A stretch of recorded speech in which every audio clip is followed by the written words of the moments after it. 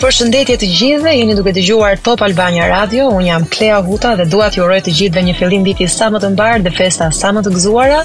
Faleminderit që keni dëgjuar këngën time. Ajo është një këngë që përcjell shumë dashuri dhe mesazhi im për ju është dashuroni fort sepse është ilaçi i gjithçkaje. Dhe nëse nuk mjafton, shtojeni pak dozën. Ju përshëndes dhe dëgjim të këndshëm.